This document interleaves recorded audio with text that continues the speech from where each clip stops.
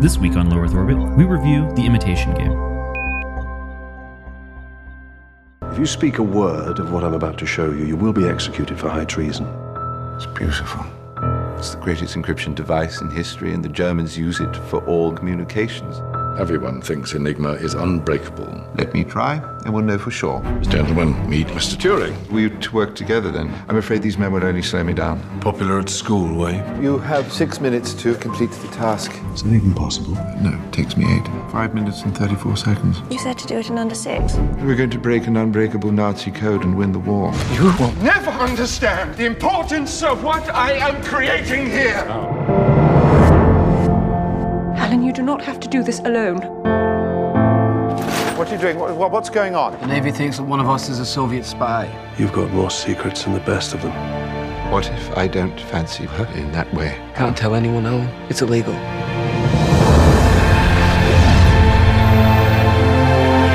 I'm just a mathematician. Sometimes it is the people who no one imagines anything of who do the things that no one can imagine. Welcome to Low Earth Orbit. I'm Justin Voss. I'm Scott Stevenson. I'm Steve Marmon. Okay, so this week on Low Earth Orbit, we're reviewing the new movie, The Imitation Game. And this is a World War II movie about the efforts of the British military and military intelligence to break the Nazi Enigma code during World War II, and is about Alan Turing's involvement with that. Alan Turing being known for being one of like the early computer scientist pioneers, like basically the inventor of the digital computer. This stars Benedict Cumberbatch as Alan Turing, also stars Keira Knightley, and was directed by Morton Tildum. So we have plenty of like unpronounceable names, as is tradition on Low Earth Orbit. We actually use it as criteria. Yeah, exactly. Yeah. We only go to the movies where it's going to be hard to pronounce at least one person's name. Alfonso Cuarón.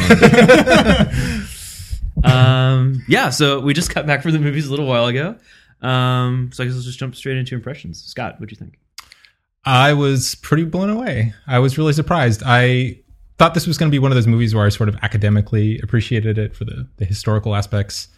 But it didn't, from the trailer, I didn't really get a feeling like it was going to be emotional. And it was really emotional. And it was beautifully shot. The acting was fantastic. The score was amazing, I thought. And I really got pulled in a way I wasn't expecting. It was a great movie. My only complaint is I didn't love the ending.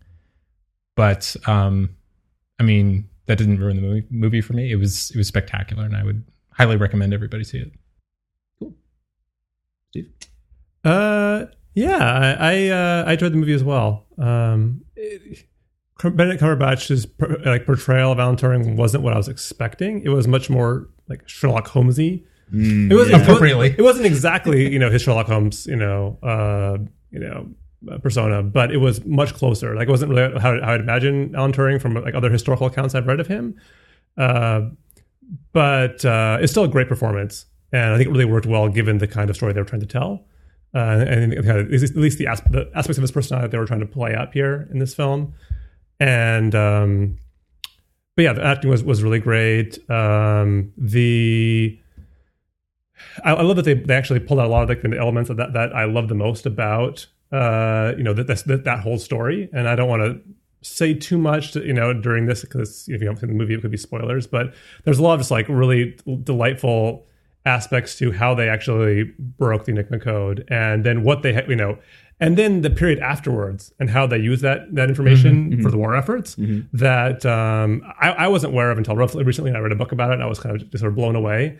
And then they actually like bring a lot of stuff up in the film, and I think it's really the ramifications of that are incredibly fascinating, and we can talk about them after the spoiler break. Also love the score. Andre Desplat, who scored it, is like quickly becoming one of my favorite composers. He did the Moonrise Kingdom soundtrack as well, which I love, and also the Grand Budapest Hotel score. And I love the one for this. I'm probably going to download it on iTunes after this. That was really great. I mean, there were some rough spots. There's like a team of misfits aspect to the middle of the film that like felt a little cliche and a little bit rushed. I wasn't crazy about that. There were some rough spots in the script where there's a lot of like kind of overly on the nose exposition that happens. which is, I think, like it could have been a little bit more subtle. The flashback kind of. Yeah, that was, again, all, a little on the nose. And I agree. The ending, it felt a little bit forced. So that wasn't great, but we can talk about that more again after spoilers. But overall, I thought it was great. It was beautifully shot, beautifully scored. Again, more emotionally stirring than I expected it would be. And also just kind of fun. There was a lot of humor sprinkled throughout it, which I wasn't expecting. Yeah. So thumbs up. Cool. Yeah, I feel the same way. I thought it was great. I feel like, I don't know, we're all like computer people, so I think we all kind of have like a passing understanding of like kind of the story about like Alan Turing and like breaking down the codes and stuff. But it was cool to see it like, done in this way. And for something as like pretty academic as code breaking and cryptography, I think it managed to be like really engaging and not like too dry or like too technical. I don't think they dumbed it down too much. I don't know. I mean, like I was impressed by that too. Yeah, it didn't seem like they were trying to like say words that kind of made it sound magical. They just sort of didn't go there. There was like little to no techno babble, which was good. I mean, I think there was a tiny bit, like there was one scene where Turing is kind of like explaining his vision for like the universal machine or whatever, or Keira Knightley's character is sort of talking about that. And there's a little bit where they kind of have to sort of explain like, we're inventing the computer, but it's like, and they sort of almost imply that this machine will be able to think. Yeah, it's in a way that felt like, would Alan Turing really explain it that way? Like, I think he knew better. Yeah, but yeah. So anyway, there was a little bit of that, and there's just that kind of stuff. I was like, there's just a tiny, slightly little cheese factor at some of those spots, and like the flashback stuff has got a little bit of that too. And so it's like, some of that detracted from it a bit. And there's this like little side plot that I think is a bit spoilerish that I think should have just been like nixed from the whole movie. And the flashbacks with the younger actor, he was not of the caliber of Benedict Cumberbatch. I mean, really? It was very hard. I strongly disagree with that. I was blown away by it struck me how much he had picked up Benedict Cumberbatch's rendition of Turing. It seemed like he was trying to do it, but it felt like he was trying and not quite succeeding. Well, I guess so. I may have been sort of grading on a curve given his age. He was clearly, I think, probably 12 or 13 or something like that. And it's really, really hard to find an actor that's good at that age. Absolutely, I totally agree. So I was surprised that they attempted it at all. They could have just pitched it as, sorry, it's a kid. We're not gonna. But he like even some of the like the verbal tics and stuff, they at least made an attempt to do that. I was pretty impressed by that. So I think I had the opposite reaction. I liked it. Yeah. Overall, I think it was good. I'd recommend it. Yeah, there's definitely some spoiler things I want to talk about. So. Yeah. Spoilers, the Allies win the war. In case you didn't know. Yeah. Okay, great. Well, Scott, I think you said that we had some viewer feedback / mailbag stuff that we wanted to talk about. Yep. On our episode about Cabin Pressure, which is the BBC radio show, also starring Benedict Cumberbatch. Yeah. John Light wrote in and says that he recommends another older Radio 4 sitcom called Old Harry's Game, and he says it's the only one that's on par with Cabin Pressure. So, I don't know. I haven't listened to Old Harry's Game, but I'm always interested to hear more about it. So, I love the title. Yeah, sounds great already. Sold. Yeah. So, thanks, John, for the recommendation. Thank you. So we heard from Jeff Ruberg, who he was just asking, this is a very technical thing, I guess, but we used to use Blue Yeti microphones. And he noticed, I guess, because he has a podcast as well for Digimon, is that we switched to the ATR 2100s, these guys, and we love them. So if you're thinking about starting a podcast, highly recommended. I think they're like $60, and the quality you get out of them is like $200 worth of quality. So very impressed. They look great. Yeah. Just want to cycle back to some YouTube comments related to Interstellar, which we reviewed a couple of episodes ago. Reader Eric had a number of great points that he wrote in about. He said he liked the movie overall, but there were a few head scratchers that really bothered him. And I'll mention a couple that I wish I would have complained about. which brings me to comments from another YouTube commenter, which is a friend of the show, Dave DeSandro, who, Yeah. By the way, spoilers for Interstellar for another movie. But thanks Eric and Dave for writing in with the feedback. It was great, and those are really excellent points. Okay, so I think we have some spoiler things we want to talk about for the Imitation Game. So we're going to cut to our spoilers segment. But before we do, for those of you who don't want to listen to spoilers, we'll give you all our contact info. So You can find us online at lowerearthorbit.fm, where we have links to all of our previous episodes, and you can find all the show notes about all the stuff we talk about. We publish links to all those things. You can also find our RSS feeds there. You can subscribe to the show. We have... So the RSS feed, we had some feedback too about like how to subscribe to the show. So if you go to iTunes, you can get the audio and the video episodes. But if you only want one or the other, we put all our videos on YouTube. You can find us at youtube.com/lowerearthshow. And we also have a video only RSS feed. And we also have a audio only RSS feed. So if you only want audio episodes, which some people do, you can find that on our website too. So just go to lowerearthorbit.fm and everything's there. We have a less popular feed where we only publish every other episode. Only episodes that mention the Dark Tower. So all of them. Exactly. Scratch it off your bingo card now. And you can also find us on Twitter at Lower Show. I think that's everything. I think that covers everything. Email us at feedback@lowerearthorbit.fm. That's all. I think we've covered absolutely everything. There's no other. That's all of it. Okay. So on to spoilers. Okay.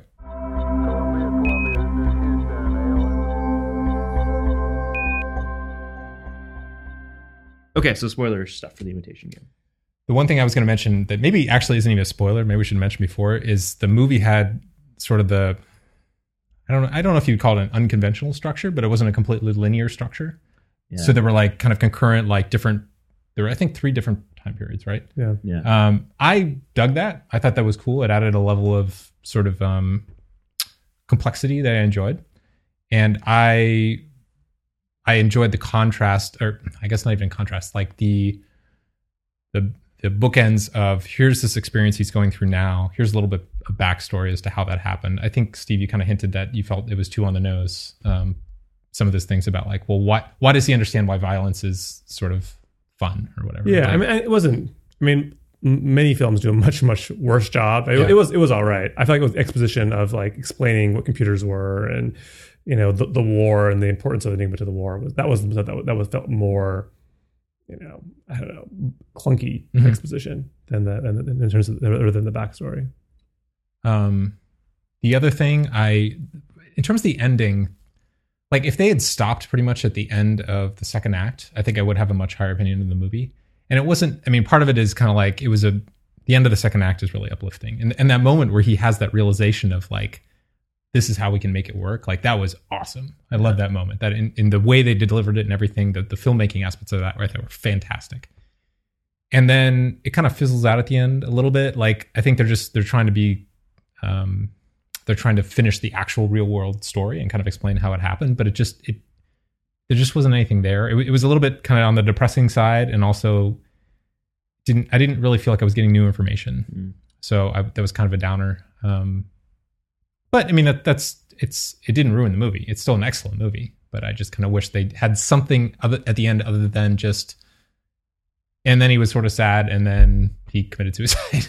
Yeah. That wasn't great. Yeah, so. It's hard because I mean, they could leave that out entirely, but then will they get flack for, not really including it? Yeah. And then like, are they playing down his homosexuality by not including his ending, his sort of tragic demise at the hands of the British government? So I think it was kind of a hard place to be there. I think that I disliked more about the ending was the way they tried to like shoehorn in the Turing test as the framing device for the entire film. And props to trying to do it. I think most people don't even realize they're doing it, and most people don't even care that the Turing test is in there. But I mean, that was what they were trying to do there, and it just felt like kind of forced and weird. Like, would he really just give, basically like divulge all of this super classified information to some random police dude? Yeah. As part of like a pseudo Turing testy exercise? It just seems unbelievable. Yeah. By the way, I mean, this is maybe me reading too much into it, but that interaction that he had with the police officer or the detective, I guess, and the nature of the conversation, I get like a total Blade Runner vibe from that. Like, oh yeah. Like at the opening scene of Blade Runner where they have that, they have the test thing, and it's exactly that test, right? Are you a machine or not? Yeah. I don't know. Maybe that was just me seeing something that wasn't there, but that kind of struck me. I don't know. I didn't know anything to add to that. I was just curious if you guys had thought if that occurred to you. I guess I didn't get that vibe, Okay. but yeah. I can see what you mean though. Yeah. There was sort of like this tangent with one of the characters is actually a Soviet spy. And I feel like that's the one thing that's, I think, deviated most from the actual historical record. Yeah, and I feel like actually didn't add much. Like, I feel like, so I'm trying to think of like all the moments that plot point even entered into the movie. So there's the one point where they're like, they think it might be Turing, so they like rummage through his desk, and then the admiral or whoever it is like yells at him and is like, I don't like you. And then, okay, so now we've established how much he really doesn't like him. Okay, so there's that. And then what else happens? I guess like he figures out who it is, and then they sort of like are both blackmailing each other essentially, right? And that's like the only other time that it shows up. And then and then there's at the end with his fiance, right. Like it seemed like they were trying to use that as a sort of a reason for him to break off the engagement. Like, oh, he's worried for her safety because maybe they'll use her as part of this Soviet spy. But I don't think he believed that, right? Like he was using that as an excuse, I think, right? Well, he didn't give that as an excuse to her.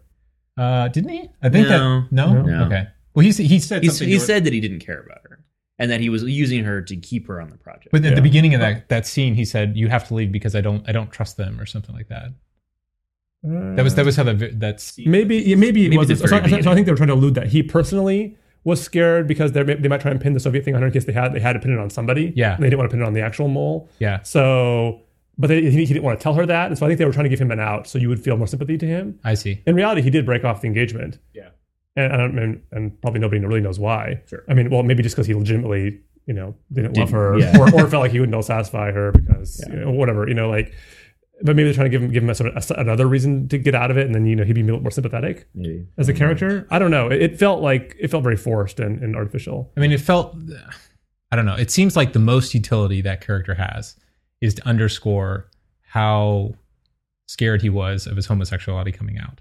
Right? Like that was like he knows he's a Russian spy, and the only reason he's agreed to not say anything is because he knows he's going to get arrested or whatever. I mean, I thought, but that seems kind of like a weird, awkward way to go about that. Yeah, I don't know. I just felt like they could have struck the whole Soviet thing from the plot, and I don't think we would have missed out on it. I mean, it's a little bit of a twist because he was on his team, I guess. But you cared so little about him overall. Yes, I'm sure he's like, he's here. Like, he's a Russian spy. Fine, take him away. I don't care.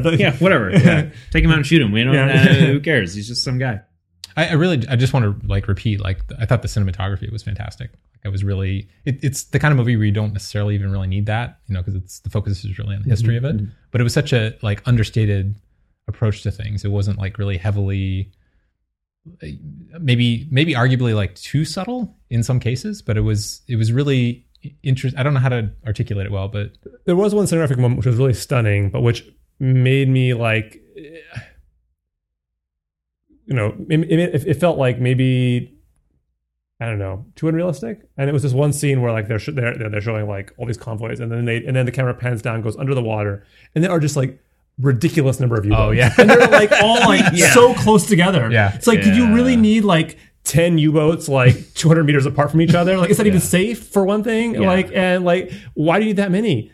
It seemed bizarre. And like, I mean, maybe that's how it happened, and I don't know, couldn't carry very many torpedoes. I don't know. I mean, I'm not a World War II expert. I'm sure. So if anyone in our our audience is, I'm sure, feel free to write and correct me. But that felt like, I mean, it was a really like creepy, like an effective scene, but it just seemed like, whoa, this seems nuts. Yeah, a little bonkers. Yeah. How many of them do we need? All of them. Yes, within 1 square mile. Yeah, it was a little like the flat shades of a gravity there, like Oh yeah. There's a whole ocean, but we'll put everything like right here, within 1 square. Big, yeah. They can swim between the submarines when one is disabled. That's awesome. Still burnt by that one. See our gravity episode. Yeah. Go ahead. I was gonna say, I thought it was interesting. Like right after they cracked the code, and they were like, "Oh my gosh, we've done it," and then they pretty quickly realized that, like, actually, we probably can't act on this. That was interesting. This is one of my favorite things about the whole Project Ultra thing that I love, which is that they, once they cracked the code, they couldn't just use it all the time. They had to be like extremely careful, and they had to always have a cover story. Right. And so it's like I was reading a book about it, and like they went to like a lot of like, really elaborate lengths to go and create like basically, these another reason to have to basically make, discover troop movements and stuff. Like they would basically they would have some stray, bomber just happen to go over the ship and just discover it. And so then they would just out of range, so like the Germans could see that they were seen, but they couldn't shoot it down, and they would, go away again. So they were like, oh, that was just a random chance that happened to be a flight within visual distance, or they would would they actually go fly a plane? They would frequently. That was one of the more common things they did. They would just they would happen to change some flight path for some flight. So it just happened to go near enough that they could spot it. Wow. So were the pilots in on it? Or okay. They would. So they'd say, okay. So it's not like they're like, oh, just turn to this heading, and the pilot's like, oh my god, the Germans down there. Radio this back in. But anyway, I thought that was great that they included that. And there's we could talk about that for a long time. There's just tons of really cool stories about the various excuses they came up for how they discovered various Nazi troop movements and stuff. So was the whole crossword puzzle as a recruitment tactic actually a real part of it? I don't remember ever hearing anything about that. Okay, that may have been made up for or there could have been a detail that I had. I mean, the whole Joan Clark thing, like he did get engaged to her, and she was part of that effort, but I don't ever remember her being as prominent in the other accounts I've read. But that could also just be historical bias as well, So I don't know. I mean, in one hand, they could have just increased her role because they needed someone to play off of him in this film, or maybe he did propose to her in real life too. So maybe it's just more of a history books often trying to pick one character to exemplify as well, and so maybe he maybe she kind of got lost in sort of there was a number of mathematicians all involved in this process, and Alan Turing was the lead, and he deserves all the credit he gets, but there were a bunch, and maybe she kind of got lost with the rest of the other mathematicians. But yeah, the other thing I like too is that just that the little footnote that they the Heil Hitler, because it was repeated strings what they used, like that was true, and I love that too. Yeah. It's just, it feels like such poetic justice. Yeah. It totally does. I loved the MI6 agent.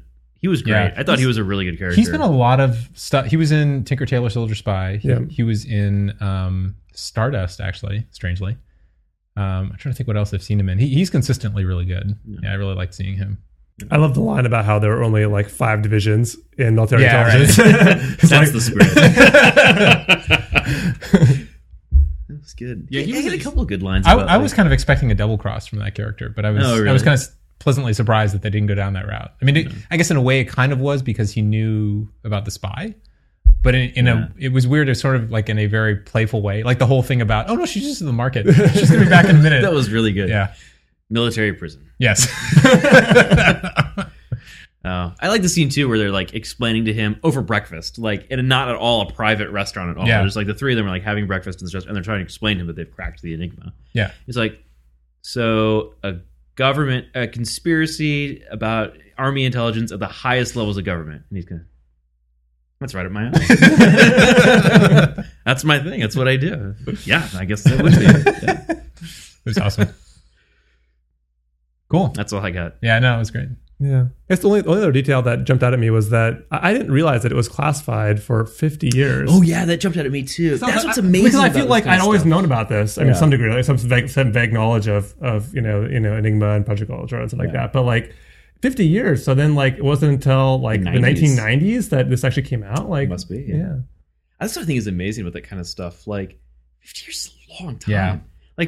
And do you think, I mean, obviously people who worked on it knew, but did anyone know? Did the Germans ever figure out that hey, it seems like people were cracking the enigma? That was an interesting Did they question. not know till the 90s either? That's, I don't know, it's crazy. And how much stuff is classified now that it's going to come out and you're just you've got to be kidding me.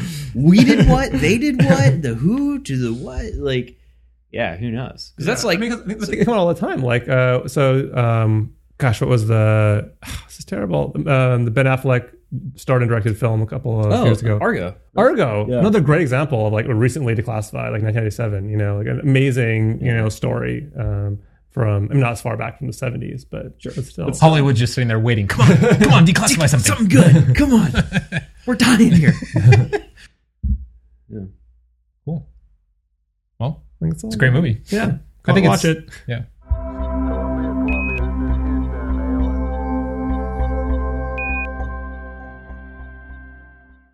Also stars Keira Knightley, directed by Morton Tildum. Another unpronounceable name. It sounds like somebody else's reversed name. It's like an anagram of somebody Right? else. Editing break.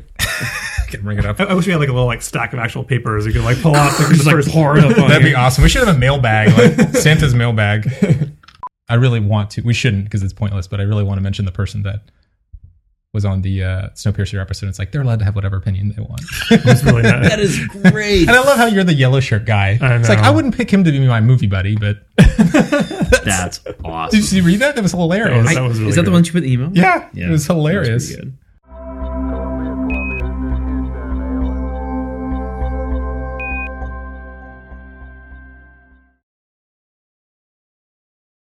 We're inventing the computer.